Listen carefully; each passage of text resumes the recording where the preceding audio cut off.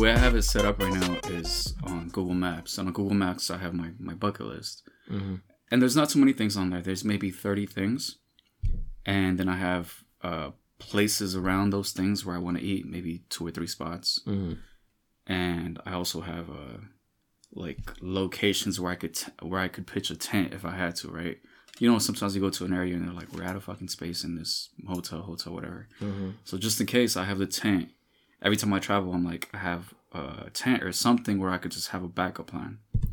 Have you gone camping? I did go camping once, but real quick before I talk about that, right now you're talking about like when they were out of space. There's a YouTube channel, I don't know if you've ever seen it, about this guy who like camps like in urban places. Have you seen that? No. Like he'll camp like in parking lots, or like if there's like a grassy area in between restaurants, he'll like camp there. Okay, what is this called? I think it's like urban camp. I forget the name. I think it's like urban or suburban camp or something like that. Mm-hmm. But like basically he tries to camp for as long as he can before like security or someone has him like kicked out or moved somewhere else. Mm-hmm. But he like camps like in very like places you wouldn't expect someone to camp in. So like in a parking lot, I think like a city park, like with the full like tent and like a little bonfire and stuff, and like he tries to see how long he can stay before he gets kicked out. But look it up. I don't know if it's called that, but you can look it up on YouTube. It's really funny. It's kind of cool. All right. Yeah, I went camping once to Yosemite. That's where I went. Cool. I don't expect that. Very beautiful place. All the way deep in there? I remember it took us a long ass time to go from where we stayed to like the nearest like public road or street or whatever. Like the nearest gas station was like a 40-minute drive, I think. Well, from LA, it's about a 5.5 hour drive. Yeah. And then to get up there, it seems like it's about 45 minutes. We left from here. This was back in like 2016, maybe 2015. Mm-hmm. We left with some friends from our congregation. Like they've been there multiple times, so they're like the ones who told us what to wear, what to get, like what to take with us. Do you have any of this equipment? No. Okay, because you could a lot of take my stuff if you need to. Yeah, honestly. Even like the tent, a lot of the stuff we took, we like borrowed from other people. But yeah, from here we left really early. I remember it was really early. It was like probably like 5 or 6 a.m. The sun was coming up, and by the time we got there, it was like well into the afternoon, like 12 or 1. So were you able to enjoy the location? Yeah, because they say, oh, you need about 2 days to like do a couple hikes, and do you think it's worth it? Is the question. Yeah, I think so. Because our spot was next to like this really cool like lake, or like I don't know if it was a wide river or a lake. Mm-hmm. I think it was a wide river because I felt myself being carried away little by little. Okay, but it wasn't like a strong current. It was kind of like, you know, like when you're in the water and like you keep your eye on like a tree or a rock and you could slowly see it like tumbling down, where you can see like the trees like slowly move like to the right or like to a certain like direction. It's like, oh, I'm moving, but I don't feel the current like strong. Oh, okay. Or you can float for like a minute and you're not too far away from where you started. Mm-hmm. So it was cool, but we only did one hike, I think, because with our group we were kind of just there to like we had like you know, our little bonfire, we were like telling stories and stuff, but we weren't like, this wasn't like Bear Grylls like survival kind of thing where like we're going out to see like the highest peak, where we did more like nature trails stuff than the actual like hike. Mm-hmm. If that makes sense. And we did swimming. I think at some point I just sat down and I just kind of just like read.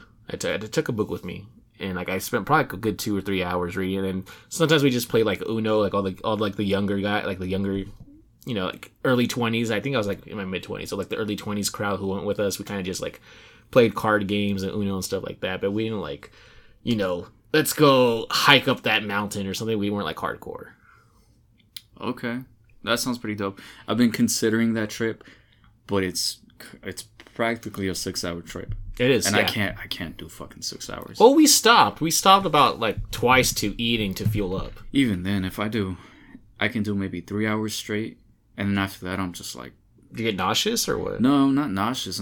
Your body gets sore? Yeah, your body gets sore after about 3 hours. Like, just keeping the pedal down, right? Oh, I remember it felt so good to get down. Like, when we had to, like, finally start setting stuff up. I'm like, oh, thank God. Like, but 6 hours, man, that's rough. You gotta have somebody that you obviously can depend. They're gonna drive your car correctly, not do crazy shit on the road. I think about 30 minutes of that, too, was, like, where we went off, like, the main highway. And we spent about 30 minutes just going through dirt roads to get to our actual like destination. So why'd you end up going there? because some friends from our congregation said like, "Oh, we're gonna go camping. Like, you want to go?" We're like, "Yeah." Like, I always wanted to go camping, but my dad was like never really into that kind of stuff. He's not an outdoorsy person. He's a glamper. Yeah, probably. He's not an outdoorsy guy. He likes resorts. He likes like having regular human necessities, I guess you'd say. He doesn't like to rough it. Yeah, he's not about that. I remember when I was little, I wanted to go fishing. He's like, we can just go to the store and buy the fish, like from the deli. And I'm like, it's not the same. Yeah, I have friends like that. That's why it's difficult for me to get enough for them to decide, all right, let's go camping. Because if we go somewhere, they're like, let's go to the fanciest hotel or whatever, right? Yeah. And then when they're there, there's other things to do. But they just want to stay in the fucking hotel, like in robes. And I'm like, bro, there's so many things to do out here. Let's I remember people when we used to go to Laughlin, like after we're done with the river, it's like, okay, what are we doing the rest of the day? And like, a lot of people were like, oh, we're just gonna stay in the room and watch TV. And it's like, that's so boring. Yeah, it's whack as hell. Like you drove, but you don't want to go to the arcade and just like dump quarters either. Because so. Laughlin, I think it's about 6 hours too. No, Laughlin's closer. That's like 3 hour from where we live right here. It's like about a 3 hour drive. No way, Vegas is 3 hours. Yeah, Laughlin's only like half an hour from there. Oh, actually, you're right. Because I was thinking we have to get to Vegas and then go to Laughlin. No, it's like off to the side, like diagonally. Yeah, you're right. Yeah. Okay. Yeah. But yeah, I've been camping a bunch of times. I've gone with David. Your cousin David. That was a dope experience. It was a long time ago, but we would see it was Kern River. And it's pretty dope because my dad used to take me. Oh, Kern County. Okay, that makes sense. My dad used to take me, and he had a 4x4. He had a 4Runner. Mm-hmm. And in that area, there's a spot full of mud. So there were all these giant trucks, all these lifted trucks, and we would just go off-road. So it was somewhere in that spot. And down the river, we would just see like beavers. Or I don't know if they were beavers, but they looked like beavers. Oh, okay. And they were like going up and down the road. And I've been to... you don't mean real beavers, right? You're talking about the animal? I don't know what they were. They were like these little furry things. They looked like giant rats. Oh, okay. I'm not sure what they were. I don't know if we have beavers on this side. Yeah, that's why I stopped. Oh. So I've been out there with him. I've been to like Malibu. I've been to Las Vegas was dope because there's I think you pass Hoover Dam. You drive a little bit west, and no, it actually is Hoover Dam. There's a camping spot right next to that. But there's also a little park. And that little park is super legit because there's these goats that come out of nowhere. And they'll stand like 5 feet away from you. And there's a ton of them. There's 15 goats at a time just walking around. I got a few photos of them. I'll show them to you later. Okay. But yeah, that's pretty legit. I know we got to get into the pod, so I guess... we'll jump into that. I've been meaning. I want to go camping. I want to go to Wrightwood though. I want to see if I can camp in Wrightwood. I don't know if they have camping areas out there, but no. I want to camp like in the alpine area like that, like in the mountains. But I don't know if you can. I know there's like places where there's like clearings, but I don't know if you're allowed to park overnight. No, there's spots in Wrightwood, but they're not interesting. Oh. I only have camping spots that are dope. Like I have spots where like the goats, Kern River. I always want to be by a body of water, so a river, a lake. So you can like go piss or like wash your face or like you need water for something, spring water. Yeah, I can filter water and maybe like that makes sense. It's always got to be close to something because I also have I have these little rafts and I also have a giant canoe. And I want to take them out to the lake, so I'm always adjacent to more activities. It's not just strictly camping. Sure. So, all right, let's get into this because this is a gaming podcast. Not a camping podcast. Not a camping podcast. Do you think there is a camping podcast out there?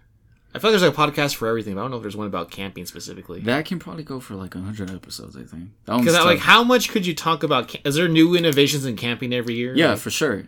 Because you got to review new equipment. And this is something that I do all the time. Like, we get into, like, flashlights. It's like, do you want to run... Top 10 flashlights for camping. Like, it's probably an actual YouTube video, I bet.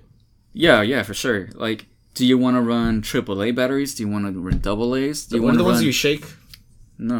What are those? No, what are the ones called? The ones like where you shake the flashlight back and forth? I don't know about that. That sounds very inefficient. You never seen those? The ones that charge when you shake them with like magnets or something? Like, you have them in video games too. Like, when you like shake it and like it recharges the battery on the... Something to do with the magnets inside that like charges. I'm more familiar with like the cranking one. Oh yeah. That's a one too. Yeah. So I guess since we're talking about it again, I really try to optimize my camping stuff. So like we can get into flashlights, which I'm not gonna get into. But there's like, do you want AAA? Do you want AA? Do you want to run a 18650 battery? Do you want a crank? Do you want solar? And you're like, should I get this? Should I get that? It's fun because. Ladies and gentlemen, welcome to the DuoSense podcast. I'm your host, as always, Andrew Orozco, joined by the Badger of the High Desert, the self-proclaimed lost cause, because he's always down for the cause, never down for the count, the unnecessary one, the truth, Johnny. Hey. Sorry, Johnny, I didn't mean to cut you off. Well, actually, no, I did mean to cut you off because I was like, okay, I get it. Yeah. I got too technical. Yeah, I'm sorry. I didn't want to come off as rude. But yeah, it's a gaming podcast. I understand. Yeah. All right, Johnny. Before we get into the actual stories, I wanted to talk to you about something that kind of happened since the last time we recorded, I want to say. GQ. That's right, the magazine / website / fashion, men's social interests. What does this have to do with gaming? Well, I'm going to get to that. They reached out to several experts in the gaming sphere and compiled the 100 greatest video games of all time, ranked by experts. And this was on the 10th of May. So this was like literally 3 days ago, actually. So I wanted to get your opinion on some of these, but I wouldn't just bum rush through the 100. So like, if you see one that's interesting, you talk to me, you tell me something, what you think, if it belongs. If you don't know it or you don't care, you just say pass, and we'll just move on to the next one. It shouldn't take more than like 10 minutes. But I might have to bail, but let's get some of the list. All right. Real quick, here we go. Number 100 is Star Wars Knights of the Old Republic. Wait, are you asking me if it belongs in here, or... Just like, do you have something to say about it? If you don't, then you just say pass. Let's go. Number 100 is Star Wars Knights of the Old Republic. I haven't played it, no opinion. It's probably good. I hear a lot of good things about it. It's amazing. It's BioWare. It's like the last thing they did before Mass Effect. It's BioWare. Yeah. And they're making a remaster, right? A remake. Remake. Well, we're not sure if that's still going to happen because Aspire's kind of shelved it, but we'll see. I'm happy it's on the list. I'm kind of upset that it's 100 because that means it barely made it, like just barely grazed it. And I'm like, what? Like, I'm glad it's on here, but like, really, guys, you put it that low? Like, okay, whatever. I think maybe we should do 25 and then read some news and then we'll dump the rest at the end. All right, Johnny. Res 99. Res. Is that Resogun? No, it's just Res. Res. I think it's still like a little plane shooter type thing, right? No, that's not what I'm saying. Anyways, okay. Pass. 98, Age of Empires 2. Pass. Okay, yeah, I was going to say that. Number 97, The Return of the Obra Dinn. Pass. Yeah, I have nothing to say about that. Number 96, Super Mario Brothers, the first one. Side scroller? Yeah. Super classic, man. This is surprising. Still playable. This is refreshing because usually don't see a game of this caliber like that low on the list. Mm-hmm. This is usually like reserved for like number one place or whatever. So I'm glad like they put it here. But yeah, Super Mario Brothers, super iconic. Number 95, Ultima Underworld. Pass. Yeah, I have nothing to say about that. 94 is Okami. Pass. Number 93 is Fable 2. I don't know. Haven't played it. I hear a lot of good things about it. Fable 2 was one of the first 360 games I got when your brother gave me his 360. Mm-hmm. It's okay. It's all right. I think other people love it more than I do. Number 92, Mass Effect. Hell yeah. Absolutely. Legendary game. Are you good with it being 92 out of 100? No. Where would you put it? Ideally. I'm not sure. It depends. If you talk about the game. The first one. 2007. Okay. If you talk about the first one, it's going to be maybe somewhere in the 50s. Yeah, I'd probably say 50s too. I think now, if you talk about it as an entire series, it could go all the way up to the 10s. Oh, for you, I could see that. Yeah, it's just the game individually, though. I think they're doing individual games in this list. Yeah. So, all right, I like it. I think it's good. 91, Grand Theft Auto 4. This is the one with Nico Bellic. Yeah. That's kind of when it started falling off for me. I think this is a good place. 91 of 100. I think. Because it was revolutionary, but I don't think it's I don't think it's the best GTA. For the time, it was revolutionary. Sure. But the other GTAs are still overshadow it. Number 90, Super Mario Kart. This is the Super Nintendo one. A lot of good times with it. I need more kart games. There's going to be a Disney Storm Racer, Go-Kart Racer. Yeah. It looks promising. I actually checked it out today, some of the trailers. The POV on it, the perspective is not that great. It's too close, I think. All right. Number 89, Hitman. FOV, isn't it? Field of view. Yeah. What the hell is POV? Point of view. Oh. Two different things. Similar. 89 is Hitman, World of Assassination. So this technically includes Hitman 1, 2, and 3. Trash. Okay, pass. Number 88, The Last Guardian. Well, you said Hitman? Yeah. Oh, I thought you said Assassin's Creed. No, Hitman. Hitman. It took like 10 seconds to register. No, Hitman is good. It's good. I think it's just okay. I don't think the latest stuff is that great. Oh, it's that one. The last 3. Rolled together as one collection. Okay. Number 88, The Last Guardian. Haven't played it. This is the one from the Team Ico, if you remember them. The only reason I want to play this is because I really loved Shadow of the Colossus, and they seem like same team, Studio Japan. Yeah. Number 87, Super Mario Odyssey. Don't know. I like this one. Super Mario Odyssey is like the first Switch game I bought when I got the Switch. It's basically like Super Mario 64 or Super Mario Galaxy, just way more expanded. I really enjoyed it, so I'm glad to see it on here. Number 86, Civilization 5. Haven't played them. This is from Firaxis. I freaking love Civilization 5. I've lost so many hours in this game. What platform is this? This is on PC. This is one of those games where you start off as like a little group of like cavemen, and then you expand and you like move forward in years. And Civilization 5 is amazing. I've lost so many hours. It's one of those like just one more turn game. One more turn. Like, and I'm gonna bet. How long is the turn? It's like less than like 2 minutes, but you're like... I thought these were huge empires. Yeah, but like... Huge campaigns. Yeah, they are, but like, it's one of those games where like, I should go to bed. Like, no, I can do one more... Let me do one more thing and I'll go to bed. And it's one more thing. Yeah. Oh, that's like Frostpunk. Because Frostpunk is a huge, kind of a big campaign. But there's always these like, let me tweak this one little thing here. Mm-hmm. This one little building here. Yeah. All right. It's like that. Number 85, Final Fantasy 14, A Realm Reborn. This is the MMO Trash. one. Oh, I love it. I think it's really great, but I'm not going to... I could talk forever about that. I don't want to do that. Number 84, Shenmue. Don't know it. Never played it. Number 83, Bioshock Infinite. Ah, man. This is the one where it's set in Colombia and it's like super racist on purpose. I would play a remake of this. Okay. Number 82, Dragon Age Origins. No. I love Dragon Age Origins, but I think it belongs there. Number 81, Fortnite. 81. I don't think that's a bad spot for it. I knew it was going to be on this list somewhere. I just didn't think it'd be this early. We'd have to go deep into it because it's like it's a love-hate relationship.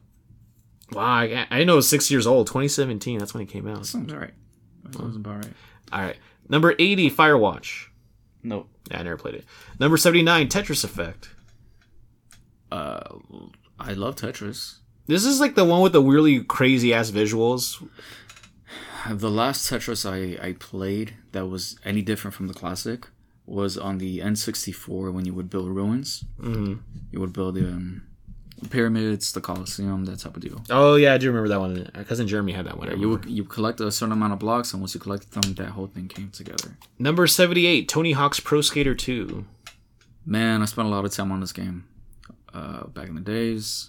Fun game. I considered playing the new one, but I just felt like it was just more of the same. Yeah, I haven't played the new one. This gives nostalgia for me because I think of my time like when I was younger, like hanging out with our cousin Ruben and Brian. That's the only reason I want to play it, because of nostalgia. But nowadays, I'm like, nah, I've had enough of this. It's a pretty good game. It's a pretty awesome game. Number 77, The Secret of Monkey Island. Don't know. It's a PC's. Number 76, Pokemon Gold and Silver. No. Oh, I love Gold and Silver. Those are probably my favorite. Those are definitely my favorite Pokemon games. And I'm not going to talk about it right now. I'll talk about it at some other point in the future. But this was like one of those games where like you think the game is over. It's my first experience of playing a game where I think it's over, and it's like, no, like you're barely halfway through the game. I'm like, what? Like it was one of those cool moments, but very iconic. Number 75, Metroid Prime. This is the first person one. Metroid Prime. Yeah, 2002. We're talking Samus, right? Yes. Yeah, I love Samus. It's great. 72. This one, 75 actually. This one got remastered this year. I don't know if you remember. It got remastered for the Switch this year. 75 seems like a fine number. Yeah. Number 74, Undertale. Don't know. Undertale's pretty cool. It makes you feel very bad at the end of the game about the things you do. Because I play like a traditional RPG, and by the end of the game, like, I don't want to spoiler territory, but it really makes you think about the way you engage with video games in a negative way. And I was like, oh man, I feel like a monster. But it's cool. It's an introspective game. Number 73, Final Fantasy VI. Don't know. By far my favorite Final Fantasy game. I love 6. I think 6 is like the perfect RPG. That's all I gotta say right now. Number 72, Yakuza 0. I don't know. Yakuza 0 was the first Yakuza game I played. Absolutely love it. The characters are great. The side stories are fun. The main story is very cool. Lots of emotional moments. I definitely teared up at one point. Beautiful. Really long, but really beautiful game. Number 71, Call of Duty 4 Modern Warfare. 2007. I can't go that far back. I love playing the stories. Combat, I have a hard time with first person. Sure. What's your take? This one is probably one of the most important games I've ever played. This was the first Call of Duty. This is the one that made it mainstream. That made it like super popular.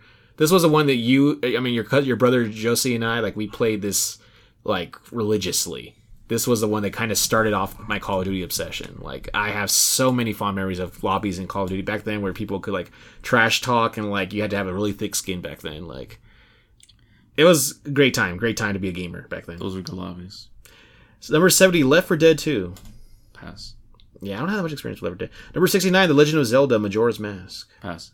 Yeah, I don't have much to say about that. 68, Thief. Pass. Why is that over a Zelda? Well, the next one's also a Zelda. Number 67, The Legend of Zelda: Wind Waker.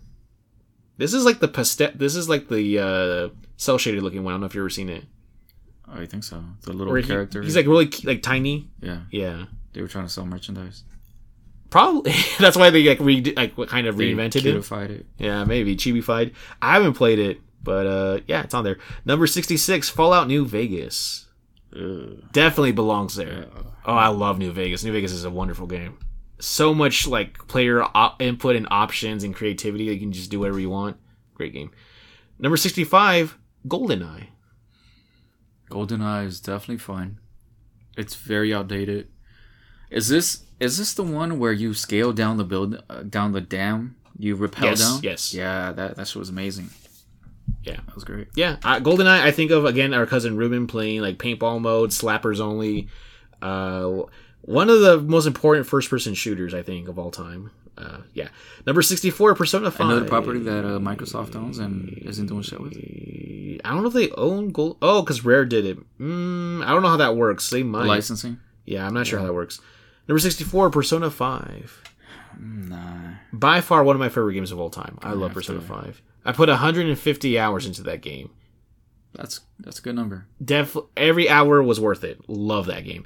Number 63, The Sims 2. I don't like The Sims. This was a game I played a lot with your brother, too. A lot on PS2. And I'm going to talk about it more because I played something similar to it this past week. The Sims made my stomach turn. I don't know why. But what should be above The Sims, and it's probably not going to be in here, is a Roller Coaster Tycoon. We'll see. Number 62, Castlevania Symphony of the Night. I don't know. I've never played this game, but I know it's one of the greats of all time. Number 61, Grand Theft Auto 3. This is the first 3D one. That's a heavy hitter. That's where all the NWA-ish type of characters came in. No, I think it's San Andreas, I think. San Andreas? Yeah, San Andreas is the one with CJ. And... What? You're going way back. We're talking Liberty City? Yeah. And we're talking Vice City. And then San Andreas. And then San Andreas. This is Liberty City. Yeah. This is the one with like the Italian mobsters and stuff. Liberty City's... Vice City then? No, this is Liberty City. Grand Theft Auto 3 is Liberty City. Where your character doesn't speak at all. Oh. Do you remember that one? He's like mute. Yeah, it was a lot of fun. I love Grand Theft Auto 3. I think that was like the second or third PS2 game I ever owned. And I remember this was a game I told you where I felt so uncomfortable where I could see like I could beat civilians on the street with bats and like make them bleed. And like it was very traumatizing for me, but like it kind of... You were a little more sheltered than I was. Yeah, it was the first game that like really desensitized me to video game like violence. So I could get a process. It's very important to me. Yeah, you could. Yeah, you could. Number 60, Super Metroid. I got nothing on this. No. Yeah. Number 59, Fallout 3. No. Now, I take umbrage with this because I think Fallout New Vegas is better, but Fallout 3 is pretty great. I feel weird. I think New Vegas is universally praised over 3, so that's weird that they have it backwards, but whatever. Number 58, The Elder Scrolls 4, Oblivion. No. Now, this is a game that I have a very strong connection to because, again, your brother Josie was the one who introduced me to Oblivion, and I've been a fan of Bethesda ever since then, so... Oblivion was like the first open world game where like you could really just go wherever you want. And back in 2006, that was like unheard of for me. Wait, how big is the map? It's huge. I don't know how. I don't know what you want me to compare it to, but a different map. It's bigger than like GTA, like the first. It's bigger than like San Andreas. Not bigger than any other games after that, but all right, it's cool. Okay. Number 57, Final Fantasy 9. No. I don't. 9's all right. It's not my favorite one. It's not the worst one either. But 9, I don't really have a strong connection. I think it's okay. Number 56, Inside. No. Yeah, I don't have anything to say about that one. 55, Hollow Knight. No. Yeah, I don't have anything to say about that either. 54, Ico. This is the one we're talking. No. Okay, yeah, me neither. Number 53, Dishonored 2. Nope. Yeah, me neither. 52, Half-Life. That's something I definitely need to play, but again, I'll play it if it's a remake. Number 51, Final Fantasy X. No. I love 10. 10 was like the first Final Fantasy I owned on PS2. Okay, I think we should take a pause. We're on 50, right? We're at 50, yeah. All right, let's take a pause. Let's give them a little bit of news, and then we'll go back to this. Okay, we'll come back to this later. All right. We'll take a quick detour real quick to our first story for this week, Johnny. It's a good segment, too, at 50. That's a good place to stop. First story comes from Kotaku, written by Kenneth Shepard, who for some reason has me blocked on Twitter. I don't know why. I don't know if I ever told him something. But I literally cannot look up he has me as blocked. You have to do it one by one when you block someone? You can't mass block? I think he might have mass blocked me. So what would be the tool that you use to mass block? There's like a Twitter add-on or like a website where you can like, if anybody follows a certain person, you automatically just block all those people. Wow. Yeah. Sensitive. I think I had like one interaction with him, but I don't think I was blocked because of that. I think I was blocked. I got caught in one of those like massive block like nukes or whatever. Anyways. Scorched earth. Exactly, that's what it is, I think. PlayStation shuts down Concrete Genie dev amidst continued pivot to prestige. As Sony has quietly closed down Pixelopolis, one of its first-party PlayStation studios, based in San Mateo, California. Do you know where San Mateo is? No. Yeah, me neither. Based in San Mateo, California, the studio was responsible for 2014's Entwined and 2019's Concrete Genie. News of this first broke through a Twitter post from the studio, which expressed the team's gratitude to the players who have enjoyed their games. Quote, "Dear friends, our Pixelopus adventure has come to an end. As we look to new futures, we wanted to say a heartfelt thank you to the millions of passionate players who have supported us in our mission to make beautiful, imaginative games with heart. We are so grateful."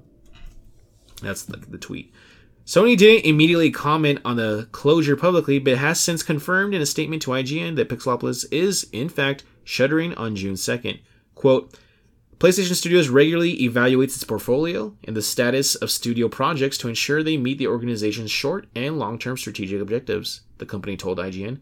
As part of a recent review process, it has been decided that Pixelopolis will close on June 2nd. Pixelopolis was a small team within the hulking giant that is PlayStation Studios, having less than 20 employees as of 2019. The studio's breakout game was 2019's Concrete Genie on PS4, which was gorgeous to look at and had cool painting mechanics, but its pacing felt a bit plodding. Even with a brisk runtime of 5 or so hours, before the closure, Pixelopolis was working on a project with Sony Pictures Animation, but we don't know yet if that game is still in the works with another team or has been cancelled entirely. It's a sad end for a talented studio, but feels pretty in line with Sony's hard pivot to prestige blockbusters at all costs. On top of closing Pixelopolis, the company shuttered Japan Studio in 2021, RIP, which was putting out some of the more experimental work within the PlayStation first-party ecosystem. It's a shame, and while there are still some studios doing cool things at places like Media Molecule, there's certainly a gap within Sony's catalog without it. Johnny, that's the entire article. First, I have two questions. The first one was going to be, have you played any of those games? And my second question was going to be, how do you feel about them moving away from from experimental stuff to just being like the hardcore AAA stuff? I don't think it means they're moving away from experimental stuff. It's just one studio. It's only, not to say like people don't matter, but like 20 employees is not as much as I thought. It sounds like a very, very small team. 20 employees, like a lot of compared to like other studios being shuttered with like hundreds of like employees, like 20 seems pretty insignificant for them to be like, let's get rid of this. You know what I mean? It reminds me of like when you have like a hard drive, if you want to make room, you don't usually delete the tiniest things, you usually delete the bigger stuff. You know what I mean? It seems kind of odd to be like, you know what? These 20 guys doing whatever it is. Yeah, sure, but it's not just 20 guys. I mean, it's like all the insurances. and then the place you have to rent to maintain that studio. Right? Oh, I see what you mean. Unless they're just all doing remote work. I don't know. Like, did you play Concrete Genie? Because I didn't. I didn't. Yeah, I mean, I didn't find. I wasn't interested. But you know which game it is, though, right? Yeah. I remember this was like the one where like I think it was like chalk or something, right? And like you would draw these creatures on the walls, and they would like come to life or whatever. Yeah, when it came out, it was kind of impressive to see what the creators were doing with that. Or maybe it was like graffiti. I forgot which it was. I think was it chalk or graffiti. It was like one of those two. Yeah. So initially it looked cool because it was like, oh, they got this tool set and they're making like amazing stuff, right? But I also wonder if this has to do with seeing other competitors that already have a tool set where players can create a ton of like amazing shit. One of those being Unreal Engine, right? Mm-hmm. There's a lot of like Unreal Engine. Somebody learns that tool set, they can create pretty much everything that's in Concrete Genie. You know what I'm saying? Yeah. Yeah, I get what you're saying.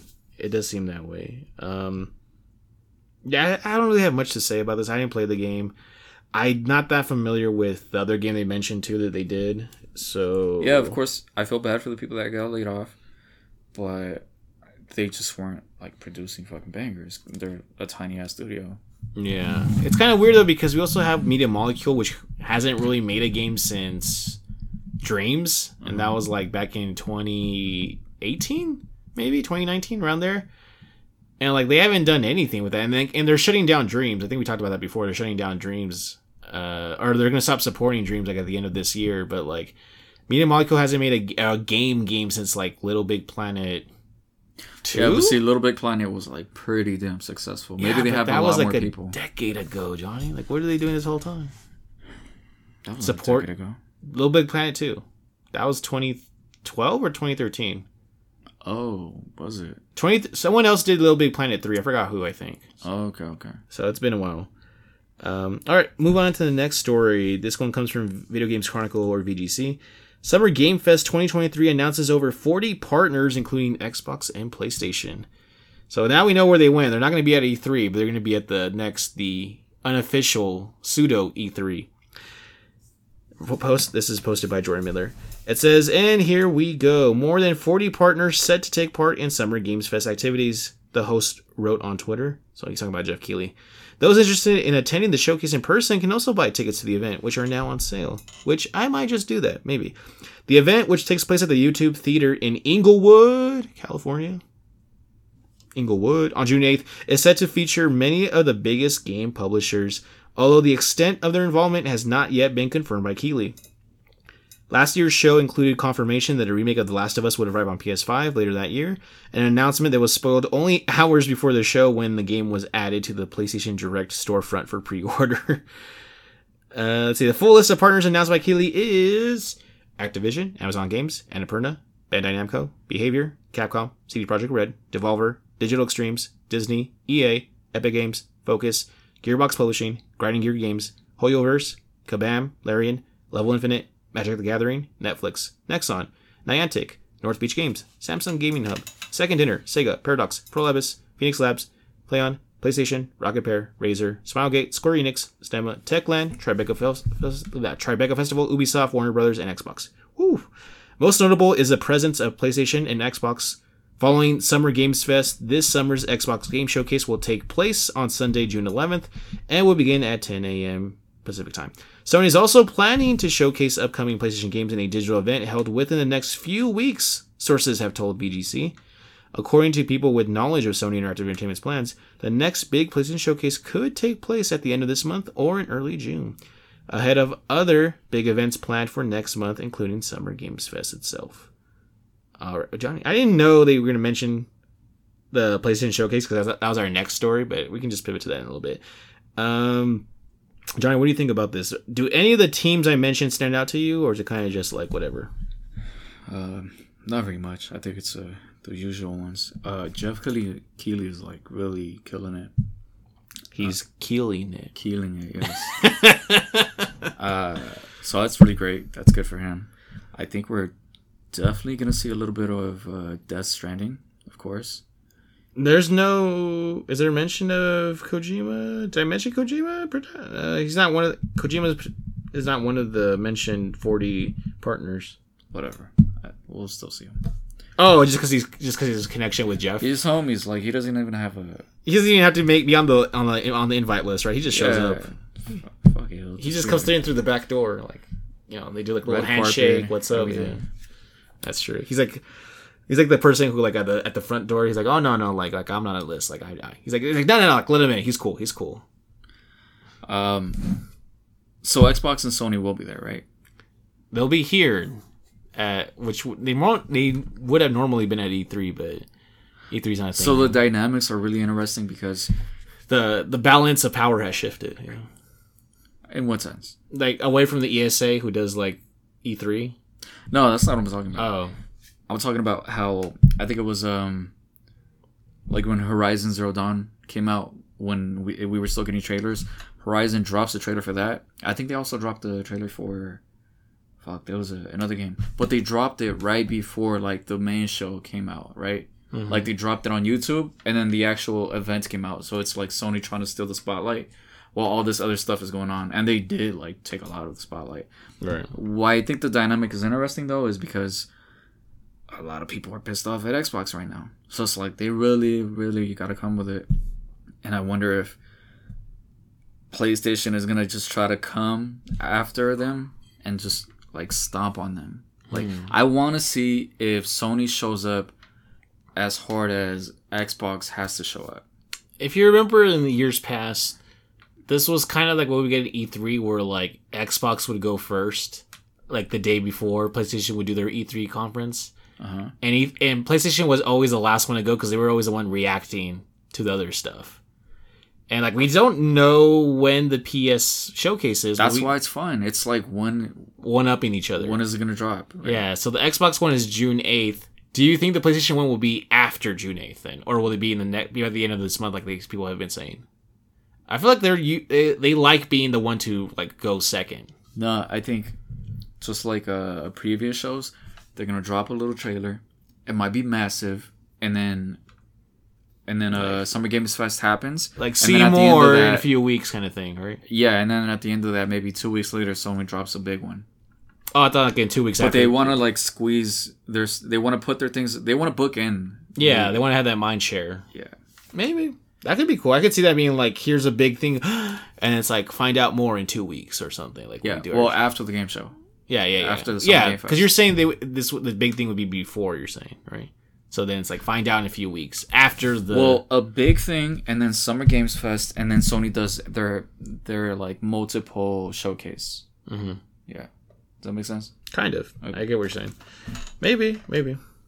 I'm not sure if I'm gonna go yet. I don't work that day. So far, I checked my schedule. I don't work the June 8th, but it seems fun. I might go. It's only $35 for the ticket, and Inglewood's not that far away.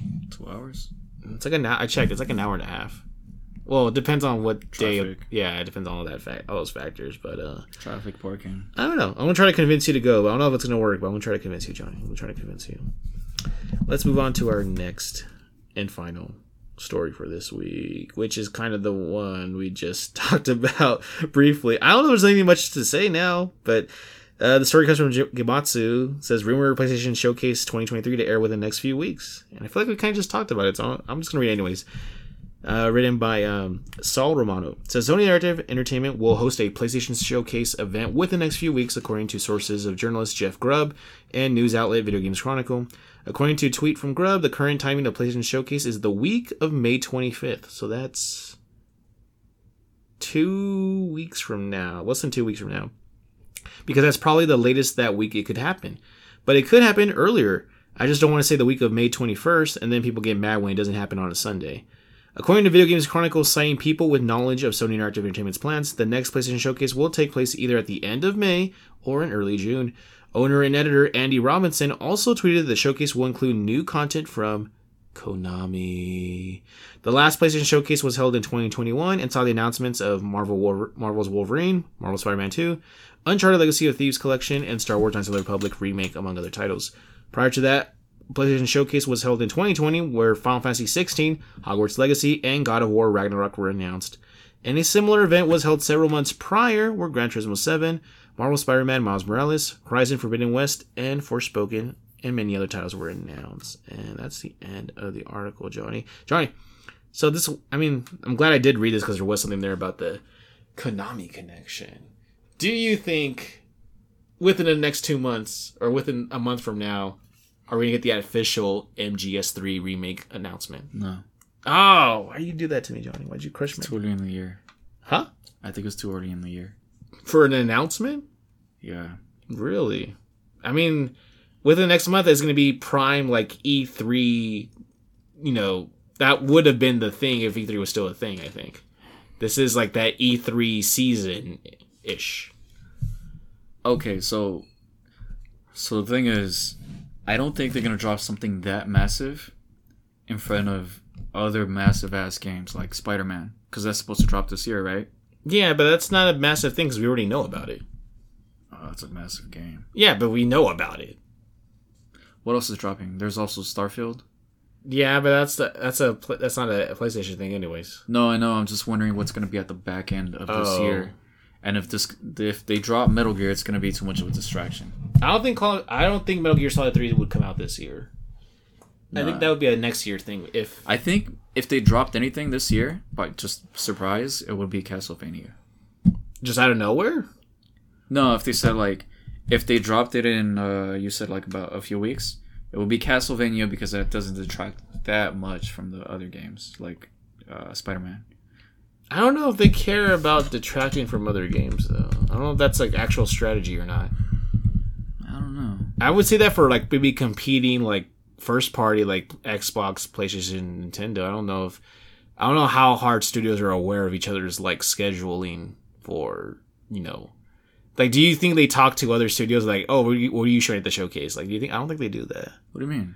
I don't think studios talk to each other, developers, third party developers talk to each other about what's. Well, they don't have to. The heads are telling them you drop it this time, you drop it this time, because they are the ones that talk to the studios. Right. So studios don't have to. So you're saying you don't think PlayStation would risk it overshadowing Spider-Man? Is what you're saying? That is what I'm saying, but I'm just brainstorming. I don't know. The thing is, I don't know what they would want to drop right now, as far as trailers go. I feel like you want to show what we're working on, what's coming out this year, and then what's in the future. So I think you can do both. I think for maybe. Because people get bored with just updates of current existing stuff. This is why it's complicated, because I feel like I said, Sony wants to bookend Summer Games Fest. So I'm thinking they drop a little trailer at the beginning of Summer Games Fest, and then something massive, a showcase at the end of Summer Games Fest. Not Summer Games Fest, but their own thing. But then I'm wondering okay, what are they actually gonna put in Summer Games Fest? So I'm thinking. Yeah, because they're taking part of it. Yeah. Yeah, so after Summer Games Fest, they drop a series of massive things. Summer Games Fest, small things. And at the beginning of Summer Games Fest, a medium type thing. That's why I said Castlevania. Because Castlevania, I don't think is all that massive. But it's not tiny. Yeah. Yeah, I get what you're saying. And then Metal Gear, that's a big-ass game. I feel like that's their own showcase. I feel like they wouldn't do anything to do... I don't think they would bookend in terms of, the front. And I don't know if you would announce something when you can just do it during Games Fest. I'm saying that because they've done that in the past. Okay. What I think they would show in Summer Games Fest is maybe Silent Hill. With Konami. Yeah. Konami is not one of the mentioned partners, though. Oh, shit. So, maybe it's in reverse. Maybe they show some first-party stuff at Game Fest and they show third-party stuff at their own event. I could see that happening. Yeah, you're right. But a mixture. But there's also some confusion with their naming, because it's is it a state of play? What does state of play showcase. Actually mean? Showcase. Or is it a showcase? And the showcase, you assume it's the big ass heavy hitter games. Yeah, I think state of plays are usually focused on smaller stuff. Yeah. For the most part. Well, or when they dedicate to one game for 20 minutes or something. Yeah. That's what it could be. I think the showcase is, if it's a showcase, that means it's more than one thing, and it's going to be I think either not rapid fire, but here's this game, talk about it for 5 minutes, here's this game, talk about it 5 minutes, here's this other game, talk about it 5 minutes. So if they did a 20-minute, what would that be? Like 4 titles, maybe. I don't know. We don't know how long it's gonna be yet, though. We don't know that. We don't have that info. Shit. And this is all fucking rumored, so it's like we don't speculating even know. way too much. Although VGC is pretty right most of the time. I think they. I don't know what's like success rate, but like 80, 75. I don't know. I like VGC. Yeah, Andy Robinson runs a nice ship over there. So what's your theory exactly? I'll give you mine. Like I said, I feel like they're not going to do anything before Games Fest, but because they have a spot during, that's where they would probably maybe show some of the first party stuff. If they're not doing the Konami thing, which they're not listed, I don't think they would show it there. And Kojima again is not mentioned either, so I think those might be like showcase stuff, like because it's not mentioned in the 40 partners, so it must be. I'm guessing if it's going to show up at all, the Konami, like they mentioned in the article, the Konami is probably going to be involved with the showcase. And although that'd be kind of shady, imagine they have Kojima and Konami involved in the showcase, and like I wonder if why? I wonder if they would be okay with that. I don't know. I just imagine Kojima has like a lot of like unresolved feelings about leaving Konami. I don't know. It's kind of like when you invite 2 different people to the same party, and they're like, "Oh, I don't even know if it's the same execs at Konami. I don't know if it's the same people working there." Yeah, so. You're right. Okay, now this one, another thing, Xbox. Like, there's one thing I'm pretty sure they're gonna show, which is more Starfield. And after that, I don't know, man, because all their games that they promised are like way like super early in development, right? Like Fable is super early. Rare scrapped the other project they had, and then they said we're developing a new project, but we're not quite sure what that is. So they're kind of starting from scratch again. And then we got Perfect Dark, which was also early in development. And what else do we have? We have what's that very bleak dark game? It's a shooter, first person. It looks like you're in the swamps. I forgot the damn name. Which one? It's like from who again? It's from Xbox. We're in the swamps. Super bleak, first person, very gray tones, brown tones. I don't remember. I'm blanking. No, you know it. Fuck it. I can only think of Perfect Dark as a first-person shooter. No. It's kind of like... Fuck, it'll come to me. But what else do you think they're gonna show? No, it's not Gears. That'd be cool. That'd be a big surprise. Swampy shooter. It's not a swampy shooter. It takes place in the swamp. It's like a dystopian... Oh, was it Chernobyl? No, Chernobyl. Or Stalker? Stalker. There we Stalker? Go. Stalker. Oh, okay, yeah. They'll probably show more Stalker. But that's the problem. Like, they're kind of... We've already seen Stalker. What's the big ass surprise? There's Senua Sacrifice. They could show us more of that. Overdue, yep. But what's the new stuff that they might possibly show? Like, it's not going to be a Rare product. It's not going to be a Bethesda thing. So, I'm out of ideas. What do you have? I don't have any ideas. I'm sorry. I don't know what Xbox could be doing. I'm not even like... So you have no... It kind of sounds like I have no faith in them. I'm not even going to brainstorm it. Well, I'm just thinking about the stuff that's obvious. I feel it's obvious. Fable, Senua Sacrifice, Avowed, whatchamacallit, Perfect Dark, the one you just mentioned, Stalker. I feel like those are the obvious ones. I can't think of anything else outside of that needs to be like updated or shown. Yeah, just those 5 are like the ones that stick out to me. Man, they have a ton of studios in it. It still feels like so small. Kind of, yeah. But those are the 5 that come to mind immediately. I don't know if there's anything outside of that. I need to see Gears of War. And Starfield. I'm sorry, that game's gonna bomb. I hope they don't focus time on Starfield. Like, we know it's coming. Like, don't waste your time with this. That game's gonna bomb, dude. No. Starfield? You're just saying that to get a reaction out of me. It's gonna bomb. I don't think so. You're mad. You're crazy if you think that the game's gonna bomb. Okay. Are you saying like sales wise or like review wise? Both. Probably sales wise, but I don't think review wise it will. No. I say sales wise because it's gonna be on Game Pass, so like it's gonna be a huge factor. But I think it will review well. That's weird to put such a supposedly big game on Game Pass. That's kind of weird. It is kind of cannibalizing, sort of in a way. Yeah. And as far as reviews, I think it'll be at most like 78. No, at most like a 84 at least. There's no way. At least a 70. Between 70 and 84, I think. Bethesda games get that? Yeah, actually. New Vegas got a 85. That's an exception. New Vegas got an 85, 84, 85. Because I remember it was a big deal that they didn't get to like the next threshold, which was like 88 or something. Because that's when they would have got a bonus from the studio, but they didn't get that Metacritic score, so they missed out on that bonus. I think that's... New Vegas is an exception. Okay. No pushback? No, I think you're right. No, New Vegas is like my favorite Bethesda game, so I'm not even going to argue because, like, yeah, that is like the exception to the rule. Okay. Because it's such a great game. All right. You have another story? Or? No, that's it for the stories. All right, let's do... Let's get back to... You want to get back? You've been dying to get back to this, huh? I want to finish it real quick, that's why. Okay. Number 50. So we're halfway through the list. Number 50, Spelunky. Pass. Okay. That's fair. 49, Stardew Valley. Pass. This is like the Harvest Moon game, but I haven't played it, so yeah, pass too. 48, Grand Theft Auto 5. It's 10 years old this year. A decade ago. I'm just not feeling 5, man. 5 is phenomenal. Yeah, that's cool, but it didn't pull me in. It's literally the highest selling game, I think, right behind either Tetris or Minecraft. I forget which. But it's like...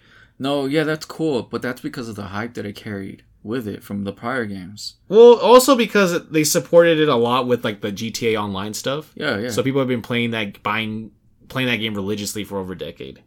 I think it's... I'm surprised it's only 48 and not higher. Well, you said behind another Grand Theft Auto? Behind what? Behind another Grand Theft Auto as far as sales? No, that's the top selling one. No, right? GTA 5 is the highest selling game, like top 3 of all time. Yeah, I'm surprised it's not higher on the list. Is what I said. Like further up, like closer to number 1. Is what I'm saying. Critically acclaimed? No. I believe that. I don't think anybody had anything negative to say about it. No, but it's not. I wouldn't call it a masterpiece. I would. I'd say it's a masterpiece. I think it's practically... I can't think of anything wrong with it, really. Everything it does it well. It doesn't do enough story. I disagree, but I think there's a lot of story between the 3 characters. There's a lot of story. Not for the DLC. Oh, okay, yeah, that's true. All right, number 47, God of War 2018. Yeah, it's up there, but that's way too low. Do you think 47 is not close enough? That's way too low. I say in the 30s. It's good. It's good. It's not the best. It's not even the best God of War in my opinion. 30s or 40s. Maybe 40s. Number 46, Destiny. Nah. Number 45, Halo 3. Nah. It's fun, but it was great for the time, but over time it's not. I don't think it's all that special. Number 44, The Elder Scrolls 3, Morrowind. Nope. This is the only one that I haven't played, actually. I need to play it. Number 43, Nier Automata. Do you know this one? I feel like you do know it. I played the demo. I enjoyed it. For some reason, I'm having a hard time considering if I should take on the whole experience. Because I don't know. I don't know what it is. What do you think it is? Because I like the characters. The world might be a little bit too empty. For me. I tried the game. I own the game. I tried it for maybe 2 hours, and I was like, it's too gray, too brown, and too empty, and I just felt like there's not enough there to keep me engaged. Yeah, enemies were a little bit abstract. The combat is cool. I like when we do the 2D side-scrolling and then become a 3D top-down action game. But there just wasn't enough story in the first 2 hours to really hook me, and I kind of just dipped out. Recently, I was comparing this to another game I wanted to try, which is Gravity 2. Oh, have you played it? Not I know what you're talking about. I can't Gravity remember Rush. Gravity Rush. Yes. I've never played either one. The first one I think was a Vita exclusive, and the second one's on PS4. I think. Yeah, a lot of people like it. The mechanics seem to be very unique. I should try that. One. Very satisfying. Is that one on the PS Plus catalog? I feel like it is, right? Oh, it's on sale right now. Is it? It's $9. Oh, that's not bad. That's a good entry price. Yeah, but I'm just I can't get behind the aesthetic. It's cel shaded. You like cel shaded? That's like Borderlands. Some things, but I like very dense cel shaded. Borderlands is dense. This not too plain, just flat. Yeah. Okay, I get you. A friend of the show, Miko, was telling me I need to go back and play this game again, give it another try. I might do that. Number 42, Chrono Trigger. It's been so long since I played it. I really don't recall that much about it, except of course for the music, which I still have on the playlist. But I have a lot of the remakes. This is funny. Remasters, remakes. This is funny because I've never played. I've always meant to play. I've never played this game. It's one of those embarrassing because I'm like the RPG guy, and this is like one of the quintessential RPGs, and I've never played it. I have it on my Funky S on the little keychain thing. I plan on playing it at some point. But the same boat with you, where like I know the music from the game. I have like a lot of the tracks. No, I actually played it. I just don't recall because it's been too long. No, but I mean like in the same vein where like I know the music, but I don't know the game really, which is funny. It's like saying a Star Wars fan and never seen the films. It's like being like I love Star Wars music and just never watching the movies. Number 41, The Sims, the original one. No, I never played this one, so I can't. Number 40, Super Mario Galaxy. No, this is the one with the Wii remote. Yeah, I didn't play it. Oh, it's all right. Number 39, What Remains of Edith Finch. No, I've never played it, but why is that so high? I don't know. I know it's one of those like really powerful narratives. I heard like the game's like really sad but really emotionally strong. People tell me I need to play this. A lot of people surprisingly have told me I need to play this game. I'm gonna get around to it eventually. Number 38, Hades. No, Hades is dope. I never finished it, but it's an awesome kind of roguelite. How does it compare to Dead Cells? I never played Dead Cells. Oh. I think Dead Cells is a side scroller. Hades is like a isometric 3D top down. But they're both roguelikes. True. Yeah. Okay. Yeah. I need to figure out if I like roguelikes. I think I will after I play Returnal. Okay. Number 37, Silent Hill 2. It's too high. Did you ever play Silent Hill 2? I know you played the first one. Silent Hill 2 on the PS2? Oh, Silent Hill. I'm thinking of Alan Wake. Oh. Silent Hill it's a little bit overrated. Oh. I think it's on the coattails of Resident Evil. Oh. It was scary though. It is scarier than Resident Evil. But it's nowhere near Resident Evil. In terms of like Resident Evil prestige, everything. Like okay. the pre-rendered backgrounds in Resident Evil when you're like first playing it when you first get the first impressions. Yeah, isn't Silent Hill 1 fully 3D, right? I think there's no pre-rendered background in Silent Hill 1, is there? Because it's like fully 3D. You're like right behind the character, right? I think. I don't recall. No, I remember that game. You and your neighbor Lewis. Remember Lewis down in the apartments? Yeah, Lewis was the one who introduced that game to us. I remember. Man, you said his name. I was gonna tell you a story. Okay. Yeah. About Lewis? Yeah. Is it like weird or what? The neighbor had a thing, and they had to call the cops on the neighbor. I know, but you're not talking about Lewis. Lewis wasn't the one who had the thing, right? Oh, who are we talking about? Lewis was the kid that was like around our age who lived in the apartments that you did with Gloria. Like, yeah. He was the one that had Silent Hill 1. Yeah, we used to play video games. Yeah. Not the older dude like between you guys on the other side. That's the thing. Not the pedo. Well, he was caught with the dude. Yeah. But that was a whole thing going on over there. Yeah. That's why they call the cops. Yeah. Anyway, Silent Hill. I've never played this one. One of my best friends, Angel, says he loves this game, but like every time he plays the game, he gets sick for some reason. Like right after. Wait, Silent Hill, he gets sick? Silent Hill 2. Why? I don't know. It's a weird thing that happens to him. He says like whenever he plays a game, he like after a few days he gets sick, like just for no reason, and he thinks it's like linked to the game somehow, like it's bad juju or something. Anyways, number 36, Super Mario Brothers 3. Fuck, I wanted to talk more about that game. Okay, fuck it. It's on the coattails of Resident Evil. Resident Evil is above everything for Silent Hill. It's got better characters, better locations, better lore. Silent Hill is definitely overrated, with the exception of Pyramid Head.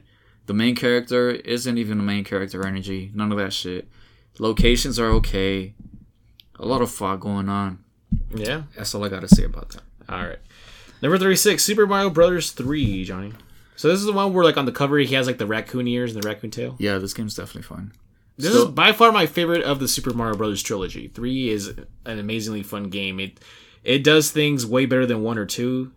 And I love, like, the little sun that chases you, the angry sun that chases you. There's, like, a part where you go to, like, a giant world where all the enemy sprites are huge for some reason. You're tiny. It's one of the few water levels I like.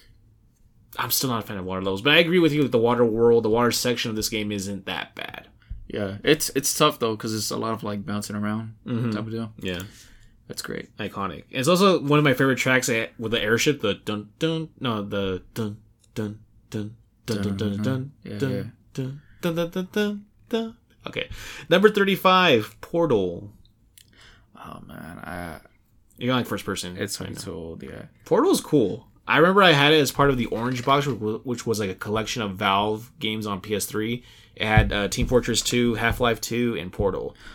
I'm surprised Portal is above Half-Life. Well, Half-Life 2 is the best one. Oh, Half-Life 2. Yeah. Okay. Portal's cool though. Number 34, Uncharted 2: Among Thieves, 2009. 32. I'm not sure if this is a good spot for No, I'm sorry, 34. 34. Well, whatever. It's only 2 away. Yeah.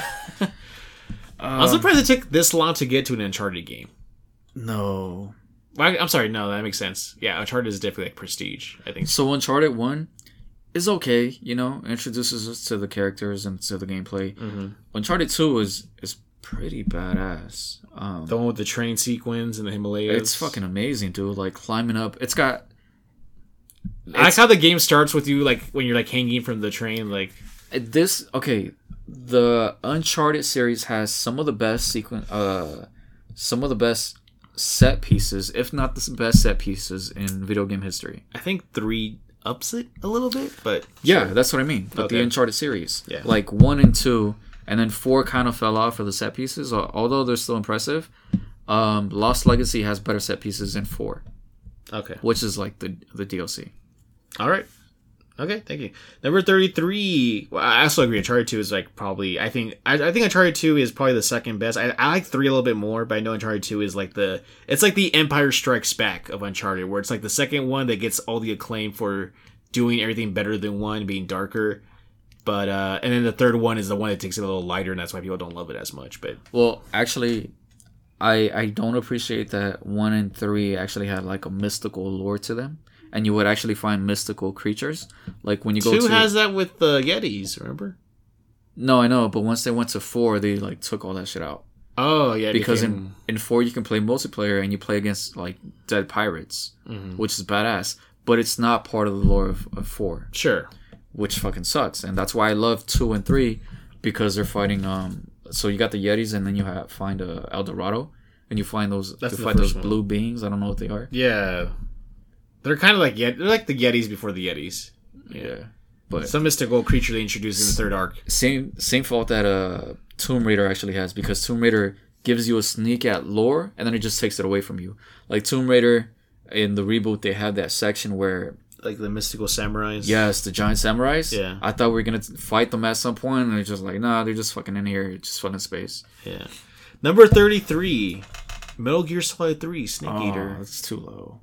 I would have Snake. I'm gonna be pissed if 2 is higher because I think 3 is the best one. But Metal Gear Solid 3, Snake Eater, like, oh man, talk about, that's like probably my favorite MGS game. That's another one where I'm like, okay, this might be in the 20s, maybe barely in the 30s. 33, yeah. But if we're talking about series again, it's in the 10s. Oh, for sure, yeah. Metal Gear Solid 3, I think, is my favorite one. We introduced like the lore of the boss. It's set against the Cold War with Khrushchev and Kennedy in the background. The space race and like all the Cobra unit, the End, the Fury, the Fear. Like I think those are like the top tier like Metal Gear Solid 3, like Metal Gear Solid villains, or like the boss rush mode. You know what I mean?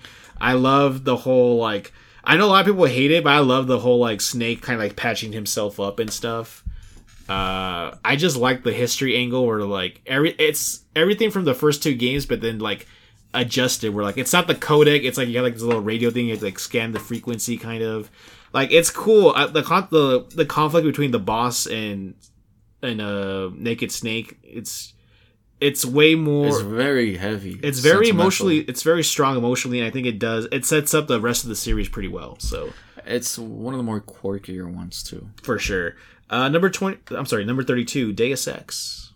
The first one, the original one, 2000. Play it. Yeah, I never played this one. Number 31, Shadow of the Colossus. Great game. Actually, this kind of goes back to Uncharted because this is a great set piece. You're just climbing giant monsters. Yeah. Stabbing them in the head. And it's just impressive because it's just little you taking your time, just climbing up there. It's like Monster Hunter. It's a journey just to be on their back. Yeah. And then you finally like conquer, and you're like, this was all me. Hit the wing spot. Yeah, it's like Monster Hunter before Monster Hunter, where you're mounting and climbing, and then like some of the monsters have like platforms for some reason attached to them, so like you're like jumping around. I only played, I think, the first 2 or 3 bosses because our cousin Brian owns the game on PS2, and I remember playing it several times at his house. But it's a cool game. It's not one of my favorites, but it's a cool game. Number 30, Outer Wilds. No, I haven't played that one either. Number 29, Journey. 2012. No. I never played Journey either, sadly. See, why is that on top of Uncharted? I know it's a very emotional, strong. I know because there's a gimmick. I don't know if I can spoil it. There's a gimmick about where you think the other character you're playing with is an AI character, but at the end of the game, like you find out their username and it's an actual person you've been playing with the whole time. It is a weird thing, yeah. Sorry. Number 28, The Last of Us Part 2. Part 2 should be higher, I think, in my opinion. Fuck that game. All right, thank you, Johnny. Number 27, Street Fighter 2, the OG. It's cool. 1991. I don't know why it's this high, but okay. I mean, I'm not feeling this list. Establishes so you know. It establishes the fighting game genre. Pretty much. We're gonna get to the top 15. I'm gonna be pissed. It establishes the fighting game genre. I'm not even a big Street Fighter fan, but like Ryu, Ken, M. Bison, like those names mean something. You know what I mean? Like Chun-Li. Like this was a game that established combos for fighting games. It's hugely influential. Of course, it belongs in the top 20s for sure. I think. That said, I'm not a big fan of fighting games, but I respect it enough to like, yeah, I get it. Number 26, The Legend of Zelda: A Link to the Past. The only Zelda game I've ever actually beaten. That's really good. I like it. All right, John has something to say. Number 25, Pokemon Red and Blue, 1996. Jesus. No. I mean, this was the game, Johnny. This is the game that launched the biggest media empire of all time. Officially the biggest media empire. Disney surpassed Hello Kitty. Are you sure it wasn't the show itself? The game came before the show. The show came out, but the concept of the idea of the game was first. The show was created to kind of like supplement the game. They made a whole ass show for the game? Dude, they used to make cartoon shows just to sell toys. Yeah, but the show was way more successful. No, it's not. Like, the games are like buku's, like, massive amounts of money. So, I'm talking about that particular game. Oh. Not, like, the whole, every fucking game. Yeah. I mean, I don't know what to say about it. It's, by far, probably one of the most important Nintendo games of all time. No, for sure, one of the most important Nintendo games of all time. Probably one of my favorite games of all time. Not as much as Gold and Silver, but it is the one that established the entire franchise. This is like the cornerstone of Pokemon. Do they still have Pokemon Go on mobile? Yes. Number 24, Minecraft. Yeah. Minecraft was one of those games where I only got to it like a few years later, but I get it.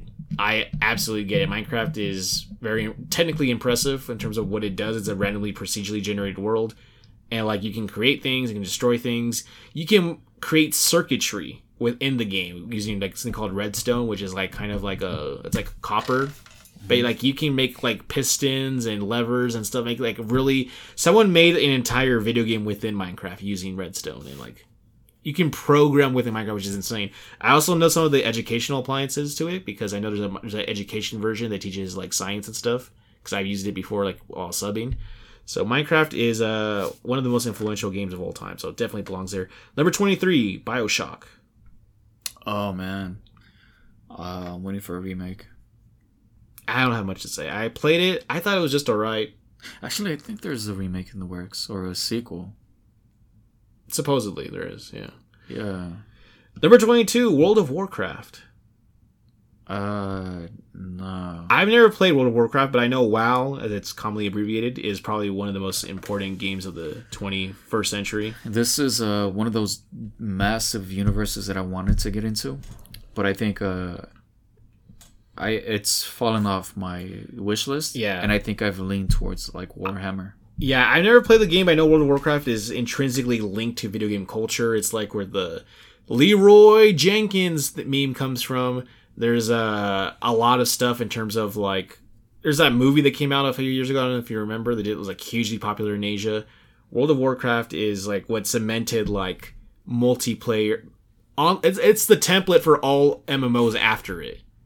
I know that for sure, but I've never played it because I'm just not into goblins and orcs and stuff. When I had a PC back in the day, that was like the thing to play, but I never got around to it. Number 21, Halo Combat Evolved, the first Halo game. I know. Okay, all right. Wait, we're talking Halo with. Is the Flood in part 1 or 2? They're in part 1. The Flood was cool. Taking your what is it called, the Warthog? Yeah, that's right. Driving it up the entire ship. That was great. That's like the ending sequence. That's a good set piece right there. Yeah. I actually played this game 2 years ago for the first time, the remastered version. I don't think it's aged very well. No. It plays very poorly, but I understand it was significant and important at the time it came out. So I'm not a big Halo fan, but I respect the original Halo. I think it's something special. Number 20, Elden Ring. Right in the trash. Definitely top 20. Definitely top 20. I'm glad it's here. It's right there in that little trash right there. I'll be talking about Elden Ring again later on. I love Elden Ring. It's phenomenal. One of the most like rewarding video games I've ever played in terms of difficulty to challenge to like reward ratio. I think it's phenomenal. I can't say much of. I can sit here and literally talk about. I'm sorry, not Halo. I can sit here and talk about Elden Ring like for a full hour, but I'm not going to do that. But definitely important. Number 19, the original Doom.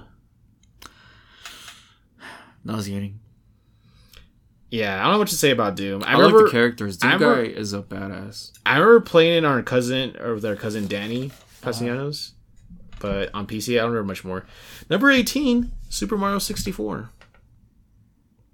Yeah, I spent a lot of time with our cousin Jeremy, jumping into a lot of pictures.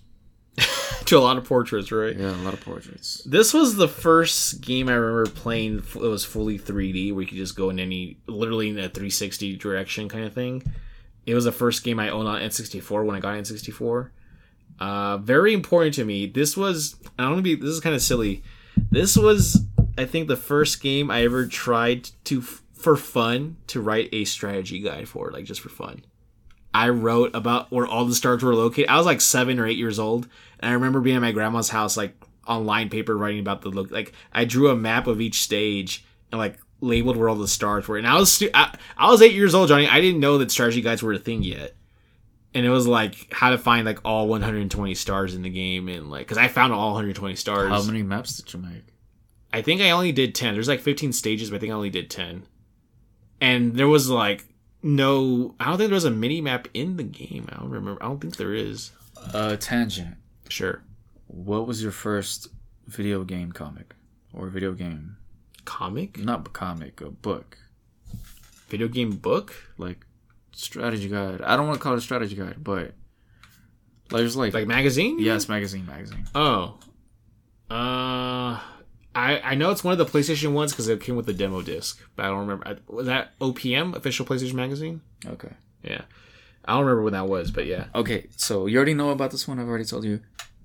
But the first one that I had was I was going up to space camp. I think it was 5th grade. Yeah. Going to space camp, and on the way back, on the way over there, I picked up a magazine, and it was Soul Reaver.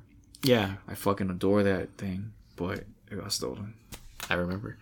Number 17, Final Fantasy VII. Extremely important game. That one's weird because I played the first one. I really enjoyed it. You mean the original Final Fantasy VII, right? Not Final Fantasy 1. No, the original. 7, okay. 7. All right. It was great, and then I saw the trailer. Really content about it, except the gameplay wasn't where I wanted it to be. Yeah, it's turn-based. Yeah. Final Fantasy VII is hugely important because RPGs... This is what made JRPGs popular in the West. Before this, Final Fantasy games and RPGs were kind of just like a niche thing that people kind of played, but it wasn't like the main thing. Final Fantasy VII was like, I think, the first one to sell... Was it over 1 million copies? Like in the quickest game to do that? I think, like in the West, I think? I forgot exactly. It broke some sales record for its time. It was a double CD too, right? It was a triple CD. Whoa. Triple CD, actually. But yeah, Final Fantasy VII, one of my favorite games. I like 6 more. 6 is my favorite, but 7 is like right up there nipping on its heels. 7 is hugely important for establishing what JRPGs could be with like they had like the full motion video sequences, like the little cutscenes, like actual like where it would cut to a video, kind of like how Resident Evil does sometimes. Mm-hmm. Like it was like one of the first ones to do that, so very popular. The next one comes out this year, right? 16 comes out next month. Whoa, that one looks amazing. Speaking of 16, number 16. The Elder Scrolls V Skyrim. Nah. Oh, come on, Johnny. Why? Skyrim? One of the greatest, the GOATs of all time? No, why?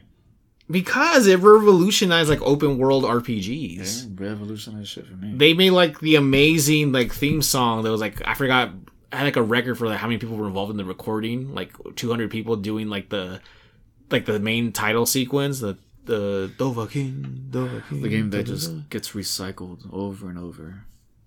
Yeah, it does. I own it on 5 different systems. Yeah. It's awesome.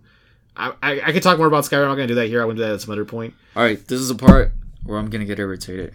Let's go. All right, number 15, Red Dead Redemption 2. I can't argue with that. I've never played it because it's a long-ass game. I've owned it for 3 years. I still haven't played it, Johnny, because it's, from what I'm told, it's like a 70-hour game. And for some reason, I can't imagine me playing a Western, like old West game for like 70 hours. That sounds insane. I heard it's one of the best. I heard it's one of the GOATs. The combat doesn't look fun. The combat seems fine. It's just, the setting, I don't know if I can handle that for 70 hours. But you like the first one. Yeah, but the first one's not that long. It's like 20 hours by comparison. 70 hours? I need to play it. I know it's like, I heard it has like a very tragic ending. I don't know what it is, but I know it's like one of the best games that people have played. Number 14, Super Mario World. Now this one I have very strong memories of it because I remember playing it on Tata's Super Nintendo. Your cousin Tata. He had a Nintendo? He had a Super Nintendo. Super Mario World. Very important. I don't think it's better than Super Mario Bros. 3.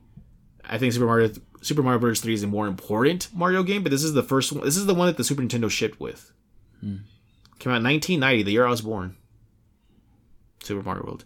I don't know what I'm supposed to say. It's a good game. I don't think it's the best side-scrolling Mario game, but it's good. It holds up well. It still holds up well. Number 13, The Legend of Zelda: Ocarina of Time. Didn't play it. I still haven't played this game. I have it on 3DS. Why do you not like the Zelda games? They don't click with me. Why? I've talked about this before. I don't know why. They just don't. They seem exactly like what you would want. No. It's got a little Final Fantasy in there. No, it does. It's not an RPG, though. It's like a little bit of Mario. I don't know. It's a good question. I don't know why. I don't. I'm going to try Ocarina of Time, though, because I have it on my 3DS, so I should play it. But I'm going to give it a fair shake. I'm going to give it a fair try. Number 12, Disco Elysium. No. I own it. I have not played it. I have it on my PC. I plan on playing it sometime. Number 11, Resident Evil 4, the original one, 2005. Resident Evil 4. 2005? The one you guys had on PS2, yeah? Well, obviously we played the latest one. Yeah. It was great. Mm-hmm. But I can't say, like... I can't say that I would... Well, I don't know what else was out there at that time. We probably had Metal Gear at that... Yeah, you did. The first 3 had already come out by that point. This was 2005. Metal Gear Solid 3 came out 2003. Yeah, I can't have an opinion because I would have been on Metal Gear. Your brother loves this game. I know your brother loves this game. Like I say all the time, Resident Evil 4 was a gap in my Resident Evil You did say that during our review. Yeah, I remember. So, I guess that's fine. Okay. Number 10, you were asking for it, Johnny. Half-Life 2. 2004. Oh, yeah, gotta get around to this. Half-Life 2 is an amazing game. I played it, again, when I mentioned the orange box earlier with Portal. Yeah. Half-Life 2, I remember I played it on PS3. It's a first-person game. It's a first-person shooter, but it's not really it is a shooter, but you have this thing called a gravity gun, which you use to pull things towards you, and you mostly use it for solving puzzles rather than as actually offense. So, like, the gravity gun can pull whatever you want towards you, and then you can hurl it. But you use it sometimes for, like, puzzles, for, like, moving, like, shelves out of the way, or for, like, lowering switches to, like, for you to hit. Half-Life 2 is an exceptional first-person game. Not only is it exceptional, it does the thing that God of War does, where it's one seamless game all the way through. Like, there is no there is no loading screens. What it's constantly doing is loading in the background as you go and cuts off. You cannot go backwards in the game when you move forward because like the part you were at just gets sealed off for some reason. So it does the kind of thing of like kind of God of War is like one continuous shot. That's basically what Half-Life 2 is. Like all the cutscenes are experienced in first person view. Mm-hmm. So that's like one of the big things it's known for. It's also just it's a very big world. I wouldn't say it's open world. It's not open world, but it's a very vast play area in the game. Like it's linear, but like okay, like now we got to the beach section, and the beach section stretches for like miles, and then once you pass the beach section, you can't go back to it anymore for some reason. It's one of the most exceptional games I played. Still waiting for Half-Life 3. That's never gonna happen, but okay, I have a tangent. Okay, you have a portal gun. You can only shoot 2 portals, and in those 2 portals, you can only stick your hand in. So, what are those 2 portals gonna go to? I don't know. This is something I would have to think about way in advance. I don't know. I have one. The second one I'm not sure.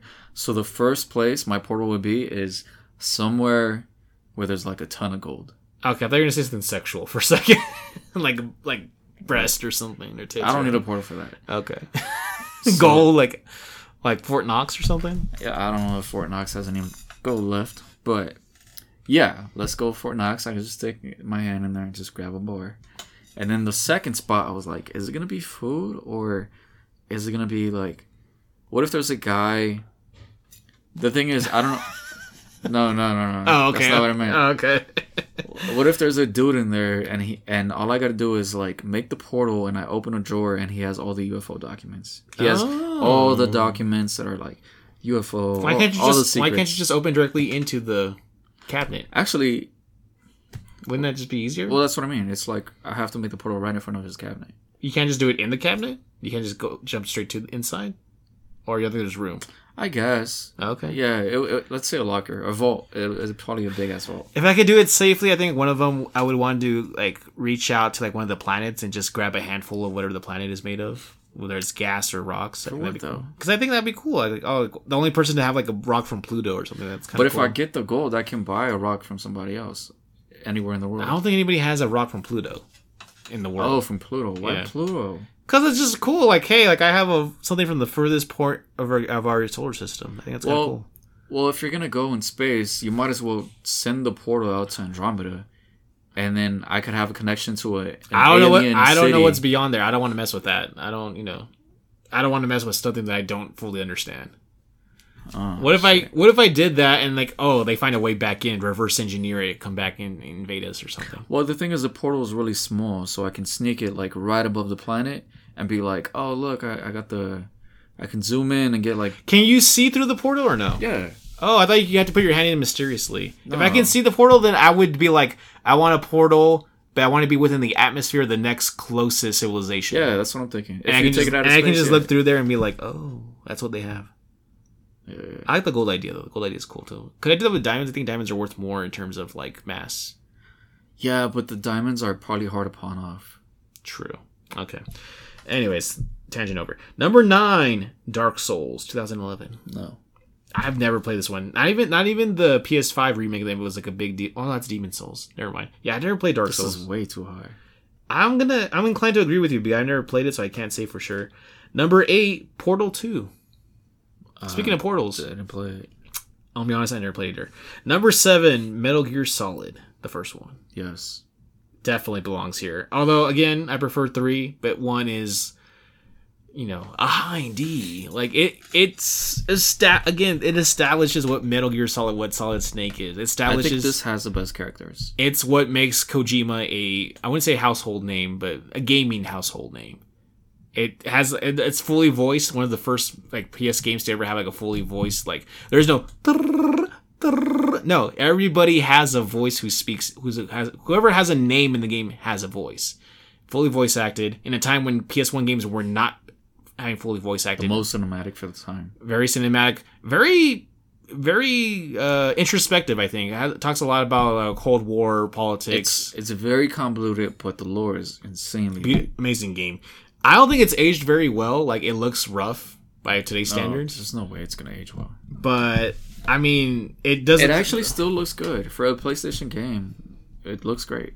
It establishes Liquid Snake, Otacon, freaking Ocelot. Like, it's such a foundational game. It's also one of the ones that made PlayStation like the place to play games, I think. Yeah. So another quick little tangent. I was really upset with them like possibly bringing back 3. And I was like, no, you gotta go to fucking 1. But it makes sense. I'm okay with it. 3 is the earliest in the timeline. That's what I mean. Chronologically, and that allows it makes sense. And that allows you to shape the things for the other remakes if you want to do it. Yeah, so what I think they should do is go to 3, then 1, 2, and then 4. And before 3, maybe they should do a remaster for the very original Metal Gear. Sure.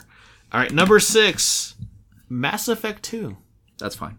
I knew you were gonna have any problem with that. No, I'm good with that. I haven't finished 2. I finished 1. 2, I remember, is just about bringing the team together. 3 is the best one, though. Really? Yeah. That's an unpopular opinion, but all right. What? I heard it's a very unpopular opinion because of the ending. Who said this? Because of the ending. Yeah, but that's 20 minutes of the game. Oh, okay. Yeah, I haven't finished Mass Effect 2, but I remember what I played of it. I enjoyed it. I think I like 1 a little more just because I like I like the way your weapons work in 1, where they just recharge. It's cool, but it doesn't hold up at all. But I remember enjoying 2 because 2 is like, I felt like Ocean's 11, like we're bringing the team together, like the specialists and stuff. Well, you get that in 3 too. Okay, well I haven't played 3 yet. I'm telling you of what I remember. Okay? Alright, number 5, The Witcher 3 Wild Hunt. No. Again, another game that I own that I haven't actually played. This is way too high. I heard it's really great though. Number 4, Bloodborne. Nah. I feel like Elden Ring should be above Bloodborne. And probably above Dark Souls too. Even all of them. I know Bloodborne is one of the big PS4 games that people love. I've played Bloodborne. I played a couple of times with Brian, but I don't know. I think Elden Ring does way more interesting stuff than Bloodborne does. I know you know this. When I think of Bloodborne, I can only think about the guy going down the ladder with the cone hat. The tricorn hat. Yeah. Yeah. Number 3, Tetris. No. Really? No. I think Tetris in itself... It can be in the 20s, but not 10. 3. Oh, you mean not in the top 10, I mean. Yeah. I think Tetris importance comes from outside the game, where it was a game that launched with the Game Boy. There's that whole Apple Plus show. I haven't seen it yet, but about the history of it crossing the Iron Curtain from like the Soviet Union, being designed by a Soviet Union scientist. The story and legacy of Tetris outside of the game is what makes it important. As a game itself, you're just lining up blocks and breaking lines, and I think it's fun. I think it's great. You know what's... I think it's good, but I don't know. I agree with you. I don't think it's a top 3. Like, yeah, freaking Elden Ring. Yeah, Metal Gear Solid 3 and 4. I can't believe 4. That shit is dumb. Tetris does not belong there. You know what's a better game than Tetris? That's kind of along those lines. The old school arcade games where you pop the little bubbles. Oh, I know what you're talking about. I can't remember the name. Bubbles something. Trouble bubbles. You shoot the bubbles, and the bubbles are color coded, and you gotta match the colors. Yeah, you aim like the cannon thing. Yeah.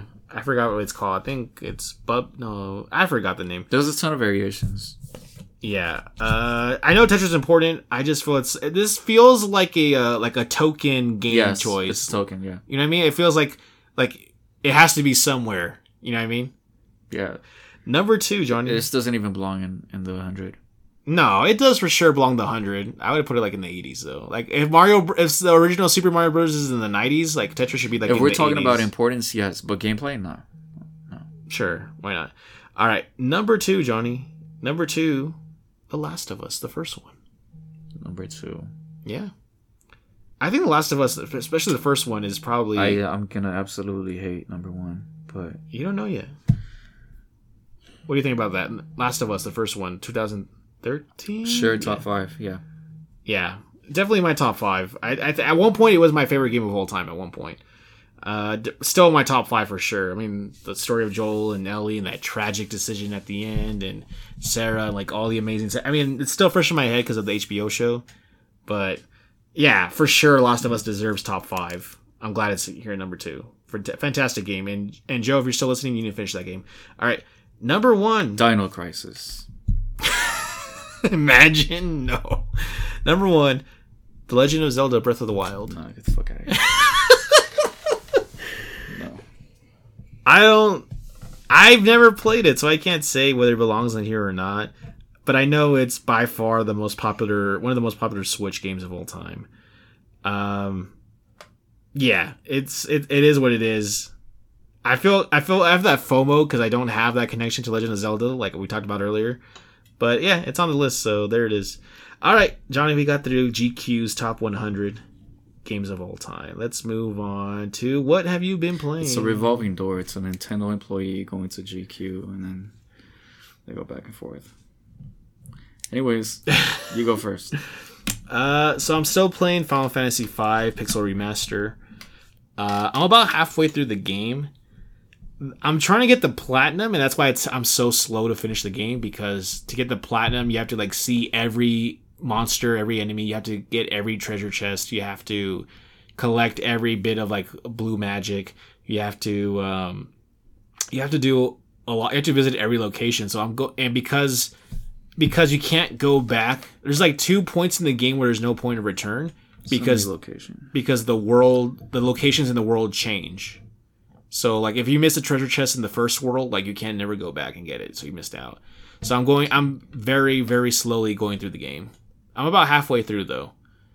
And like I'm starting to get like the trophies for like, collect 50% of the treasure, collect 50% of the magic. So I'm about halfway through the story, but also about halfway through like the trophies for the like full completion. I'm gonna be so pissed if I get to the end of the game and it's like, oh, you missed one enemy or something, because then I can't go back. Like, I'm gonna be so pissed. So I'm using a like full like collections guide to make sure I don't miss anything, because this is not a game where you can just jump back in like, oh, let me get that one thing I missed. It's like, no, like that was like 30 hours ago. So I'm still enjoying my time with the game. I'm playing the game way more efficiently than I've ever played it before, because I'm collecting all the collectibles, and like a lot of those do boost your stats and stuff. So I'm like super overpowered, but like I haven't played this game in probably like 15 years. So like some of the story beats are like, oh yeah, like I forgot that happens, or like, oh yeah, that's character like dies, and like, oh yeah. So I'm about halfway through the game, so I'm enjoying that. And then I'm going to move on to Final Fantasy 2 until, I'm only playing these until we get to like Final Fantasy 16, Street Fighter 6 next month. Maybe Diablo 4, I'm not sure. But I'm just playing that in the meantime. I also started playing, I think I told you this before, The Sims 4. Remember we were talking about The Sims? I said, oh, that's going to come up later again. The Sims 4, they did way too much with this game, where like the HUD is very cluttered. There's like all these extra things they added to the game compared to like the first two games, which I really like. I really like Sims 2. But Sims 4 is so convoluted. There's like so much stuff going on. And it doesn't handle well on PS4. Like I get a lot of frame drops for some reason. And also the controls are not intuitive. I feel like this is the kind of game that you plays better on PC, where you can use a mouse to go around and click on stuff. Because you don't have you can't like walk. You have to point, you have to go and click on the spot you want your sim to walk to. You know what I'm saying? So it's not like you're controlling your sim directly, you're kind of just telling them where to go and to do stuff. And I don't enjoy it that way. In The Sims 2, you get direct control over your character to move around and stuff. At least that's how I remember it. And I don't know, I wanted to like it. I don't know if I'm going to finish it, because I know there is like I'm playing like the quote-unquote campaign, where like you want your sim character has like life aspirations they want to complete by the end of the game. But I think I might just quit it and pick it up on PC and try it there. I'm not really enjoying it as much as I was hoping I would. I have like that Sims itch, but I don't like the interface. I don't like how it handles. I don't like how it dips in quality. I heard a lot of people hate on Sims. I like Sims in theory. Yes. In execution, it has hiccups. So yeah, I don't think I'm gonna finish that game. And then I started playing Elden Ring again. I started a new file. I wanted to do like a different character build, or like the first one I did like a fast ninja samurai kind of thing, like built upon like making my enemies bleed to death. now I'm doing like a heavy like soldier with like a big ass sword, and like I'm slower, but like everything's like much more methodical. Like I have to like plan my attacks because it's such a long charge for like time for my sword swing. So I'm playing it as like a heavy compared to like the first time I played it as like a very fast, nimble, speedy character. So again, I'm finding things that I missed the first time I played the game. It was like I found like a new dungeon that I didn't know was there before. So I'm enjoying my time with Elden Ring again. I'm probably gonna drop it off once we get to next month where like the big heavy hitters come out. But yeah, so those are 3 games I've been playing. Okay. All right. So what I've played is I'm still on Mortal Kombat. I really haven't progressed. Mortal Kombat. It's just story stuff. The combat is still very difficult. Hey, right, combat with a K, Johnny. Everything's with a K, right? Yeah. Isn't that so weird? Like no, I enjoy it. Going through I remember which one I played, but like going through the menu and everywhere there was a C, there was a K instead. Like wherever a C should have been, like continues with a K, combo was with a K. Like, yeah, it keeps you immersed. I find that so funny that they're committed to the K bit. But yeah, go ahead. Yeah, the character. I wish there was some type of character creation. Like all the skins are great. They're still very impressive. Like all the variation in it. That's not a game where I would jump online. I would just get obliterated, dude. It's so difficult for sure. So aside from that, I tried Meet Your Maker, and this is a game that's currently on PlayStation Plus. Oh, that's right. I forgot that's available. Yeah, I forgot it's available. When the trailer first came out, I was super excited.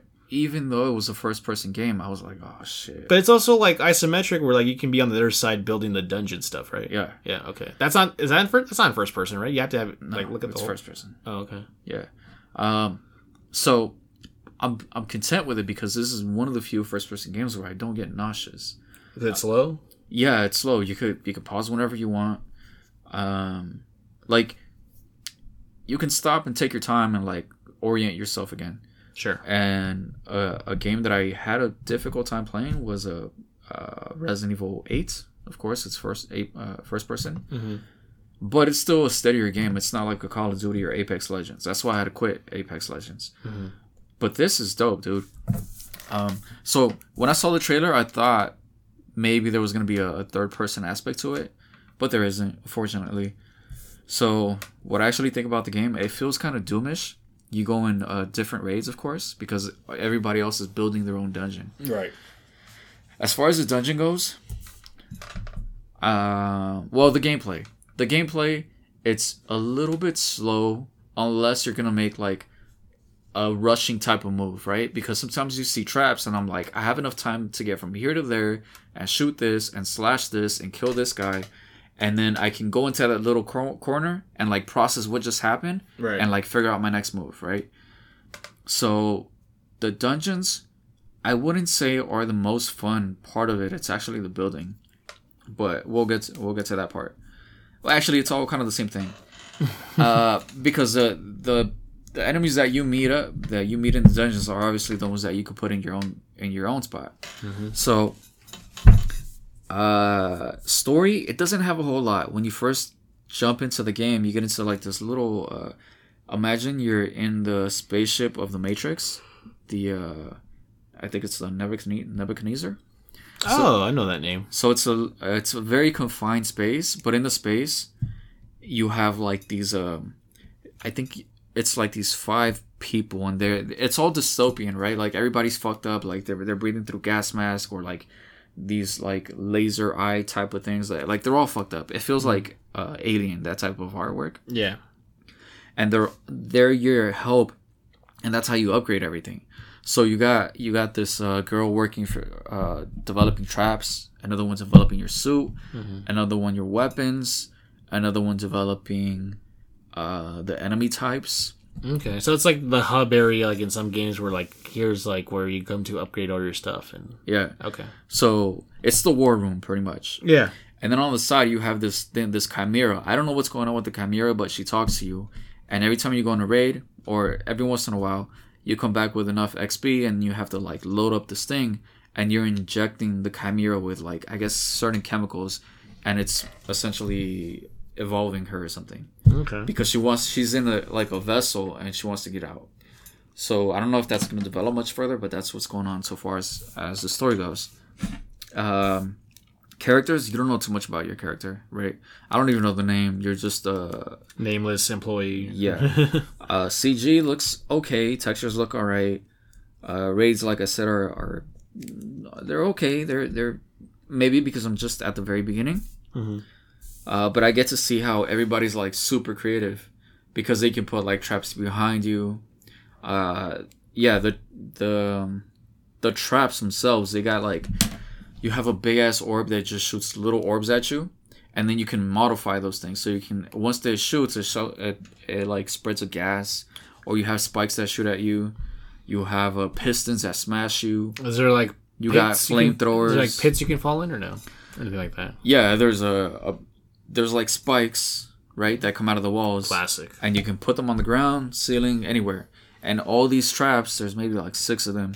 Each of them have like maybe 4 upgrades. Oh, okay. So you can make the pistons like, you can lay them on the ground, and you can time it like, okay, I can get through this piston. Have you found any like mazes or whatever, or like levels where like, oh, like this was really well designed, or like levels where like, oh, like that was ingenious the way they set that up, or like I didn't expect that thing to happen, kind of thing? Well, once you complete a raid, you get to kind of grade the level. So the level would be artistic, brutal, fun, and I forgot the other one. There's 4 options.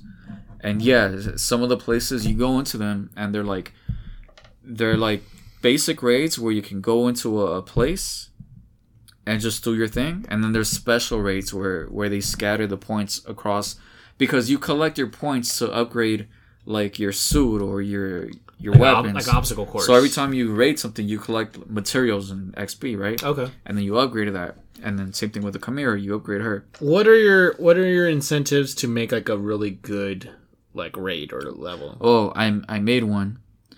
Like, why would you not just make like the easiest thing for people to get materials? You know what I'm saying? Like, what are do you get rewarded when they fail? Yeah, or? If they fail, you collect this thing called like this fluid. So when you go into the raid, you have to collect this red fluid, this vessel thing. Okay. And you get a map. You says, okay, I want to pick up this map, and then once you get more XP or whatever, you can do a different level. So can you passively just make these levels and they just passively do so? Like, let's say you make a raid or a level and then you log out, come back like a few days later. Like, do you just have like all this stuff sitting for you from the people who have failed since then? Yeah. Or? Oh, that's cool. Yeah, and then once you go back into your level to redesign it, you go in there and they have like this little icon and it shows you exactly how they died. That's cool. That's pretty neat. The Souls games do that too. They show you like when someone like, if someone died in the same area you were, they'll show you like exactly how they died before you got there. Yeah, so it'll show you the location, and then it'll show you exactly the method in which they died. So it could have been like one of the guys shooting at you. That's cool, because then for research purposes, you're like, oh, that seems to work. Let me do more of that thing. Yeah, exactly. That's cool. It's pretty neat. That's I might have to try it then, because I have access to it too. I should probably give it a try. Yeah, and the developer, it's super simple, because you do a few raids. Maybe you do about, I don't remember, like 8 or 10 of them until you can start to build. You know, after you do the raids, you're like, oh, this is how people design stuff. So in your head, you're like, this is how I'm gonna switch it up. And it's kind of, I guess, like Minecraft, because it's just a bunch of blocks. Okay. So you put the blocks, and then you just slap on a trap on it. So that's kind of where the downside of the game comes in, because this game is a dystopian type of game, and everything kind of feels the same. Like, you have like stickers that you can post on stuff, but there's no plot of land where it's like, or maybe I'm not far enough, but I don't think so. There's no place where it's like, oh, this place is next to the river, and you got to deal with water. This one's next to the jungle. This one is in the city environment. I don't see any of that. Everything is pretty much in the desert.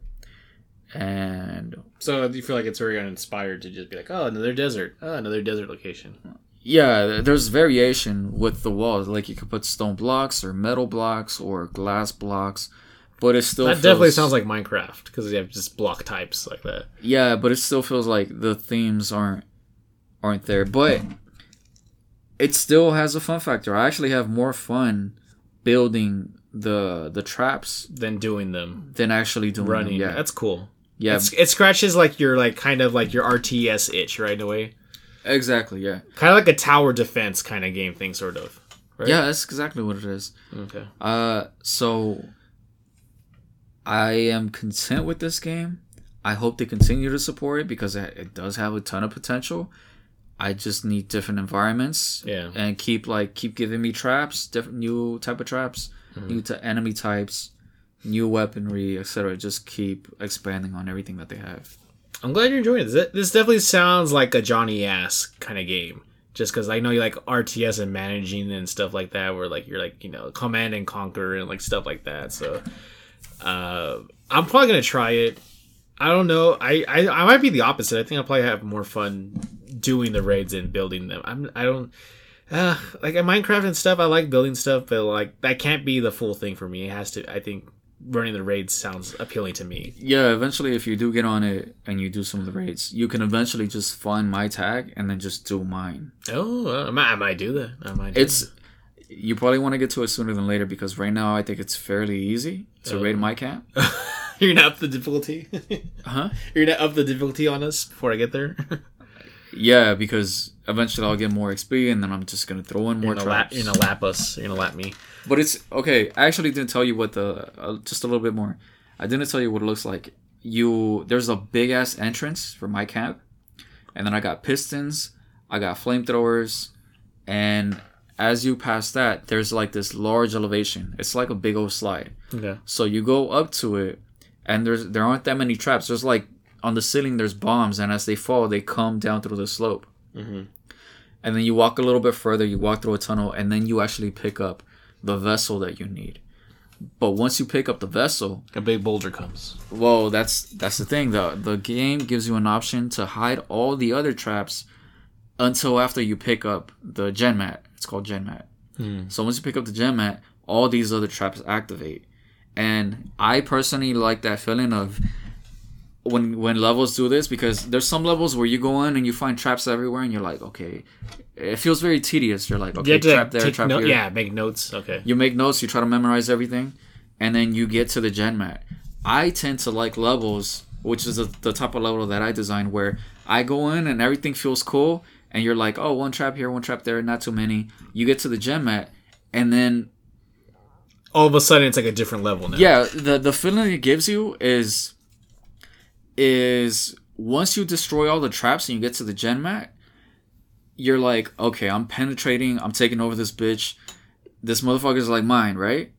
But interesting choice of words, but yes. I don't know what your brain is, but your mind. I just heard penetrating and I'm like, oh, okay. And you're like, this bitch is mine. I'm like, oh, okay. So the other feeling you get on the flip side is once you get the gem mat and everything activates, you're like, I'm a fucking prisoner in here. Like, I should have never came in here.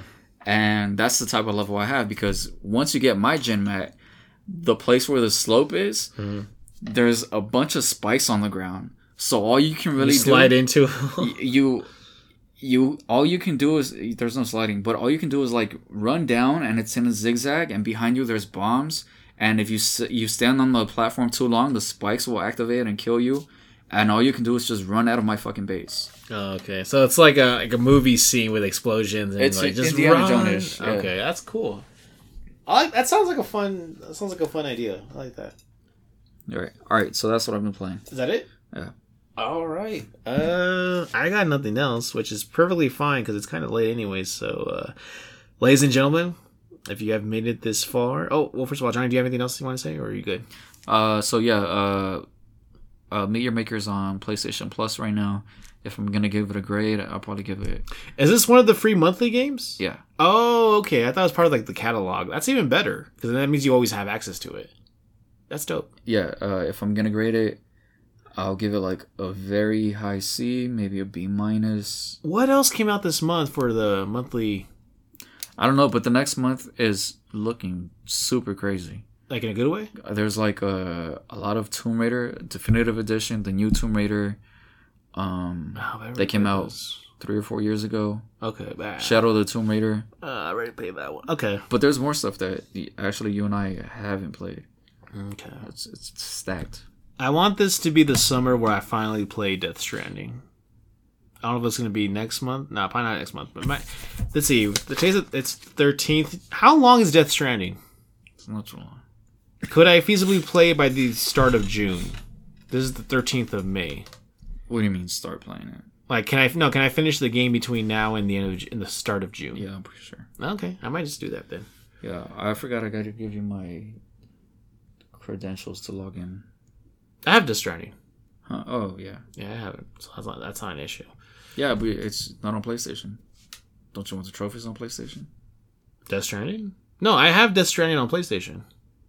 Oh. I got it digitally. It was on sale at some point. Oh. Yeah. You got the full thing? Yeah. Oh. Well, the PS5 version is what I mean. I don't know if it has everything or not. I think it does. Oh, it's weird how they sold it. Oh, okay. All right. So, ladies and gentlemen, again, thank you for your listenership. If you've made it this far, we appreciate it as always. Don't forget, you can also reach out to us to be featured on our show in the sense of leaving a comment, suggestion, question, statement, anything you want to address to us at duosensepodcast@yahoo.com. Again, that's duosensepodcast, one word, @yahoo.com. You can also reach us at our Twitter, duosensep, if you would like to. Again, duosensep on Twitter. That's going to be it for us tonight. I think this is episode 92? Is it 2? I think it's 92. I need to keep track. But, yeah, we have fun stuff planned for episode 100. Some other stuff I think I want to talk to you about Johnny right after we finish here. So, as always, you can hopefully reach us or check in with us next week. Nothing big comes out in the next week, right? All the stuff right now is just about Tears of the Kingdom at this point. You still Final Fantasy. That's not till next month, though. Yeah. I mean, next. That's only like 2 weeks from now. Yeah. Well, like 3 weeks, I think, actually, if I did the math right. No, you're right, like 2 weeks. So, all right, guys. So we'll check in with you next week, and peace. Peace.